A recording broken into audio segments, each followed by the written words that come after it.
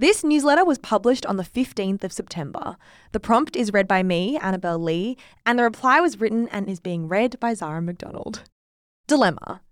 Hi guys, I've been having a bit of a tough time recently. I was let go from my job because the company I worked for did a big restructure, and then my fiancé, been together for 5 years, engaged for 8 months, broke up with me. I have felt every emotion I think there is to feel. Devastation, anger, fear, shame, and loneliness. I feel like I'm terrible company to be around, but I don't want to be terrible company to be around. You see, 2 of my best friends are getting married in the next few months, and I am dreading being a part of their celebrations. I feel so angry that they get to enjoy the events like their hens parties and their weddings that I was meant to be planning for myself. I don't know how to be dignified about it. How do you swallow sadness and jealousy? How do I make sure I can be fully present in their days and actually happy for them as they walk down the aisle? I really want to be there for them and bask in their joy, but I feel at a total loss as to how.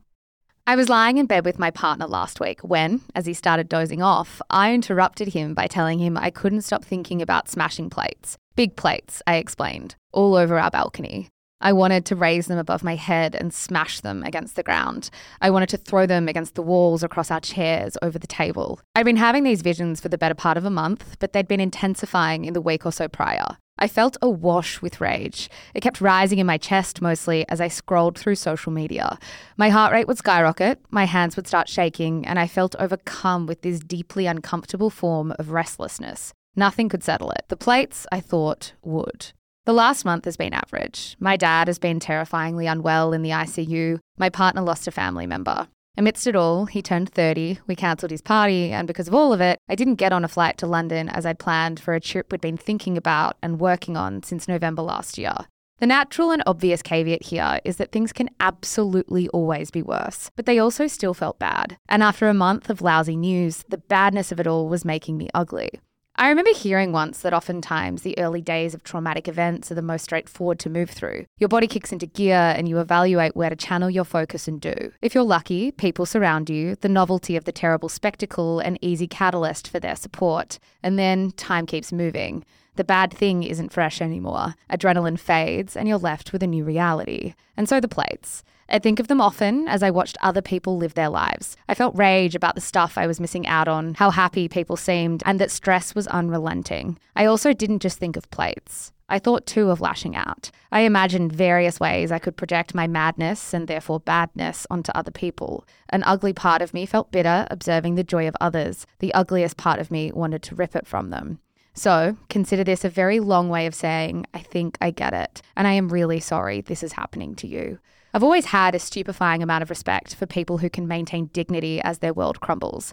Like you, I've been thinking a lot about it in the last few weeks, wondering if we put an unhealthy emphasis on being easy to be around when we actually feel like shit, or on censoring the truth of how we feel to protect the peace of others. Here's where I've settled though. We respect dignity so much because it's so tough to maintain. And despite so desperately wanting to do the opposite, I wholeheartedly believe that not pouring your pain onto every path you cross is the most generous way to move through the world. Don't be mistaken. Being dignified doesn't mean ignoring your anger or bottling your feelings. It means picking the people who will act as your springboards, who are the people you can confide in and who will help carry your sadness. Pick a handful. Ideally, one's a psychologist. Another thing I had to reckon with is that I would never be able to put on a face if I wasn't able to accept the whole truth of my reality. And the whole truth is that while things felt bad, not everything was bad. No matter what's going on, there will always be things, people, and places that make a hard situation easier. In my case, I am grateful that I'm close to my 3 siblings and have a partner who helps keep me afloat. I feel lucky that my mum doesn't live far from the hospital, so her commute hasn't drained her. I feel indebted to the friends who have been relentless in their support and to Melbourne's recent blue skies that beamed sunshine on bleak days. More than anything though, I think the key to all of this is being able to carry 2 conflicting truths at once. What you're going through is bad, and you deserve to feel bad, but we all, at some point, go through bad things. I don't say any of this to invalidate the bad feelings that overwhelm you, but to say that if you don't want your pain to bleed into your friends' happiest times, the stuff you'll have to work through won't be easy. In fact, it'll be desperately hard.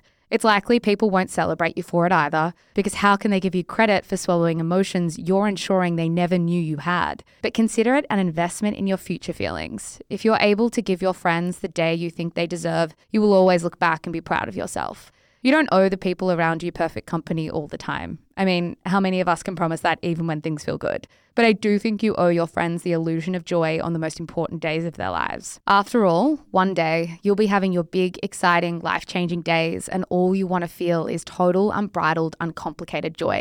You deserve that, just like they do right now. I hope you feel better soon. Hello guys, Mish here. I am the co-founder of Shameless Media.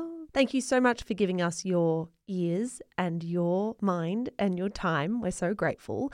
If you enjoy the stuff that we produce, may I recommend our brand new podcast, Style-ish. Stylish, if you want to say it quickly, Style-ish, if you want to take the long way through. It is our podcast for all things fashion, brand, business, and beauty. If that is in your wheelhouse, if you care about style content, you will love this show. It is, of course, more than just a show as well. It is a newsletter. It is an Instagram feed. It is a TikTok account. There is so much good stuff going out on Stylish every single day, starting now. So in your favorite app, search for Style-ish. Give it a listen, give it a follow. We are an independent media company and we would be so, so grateful for all your support. That's all from me, guys. Check out Stylish and have a good one.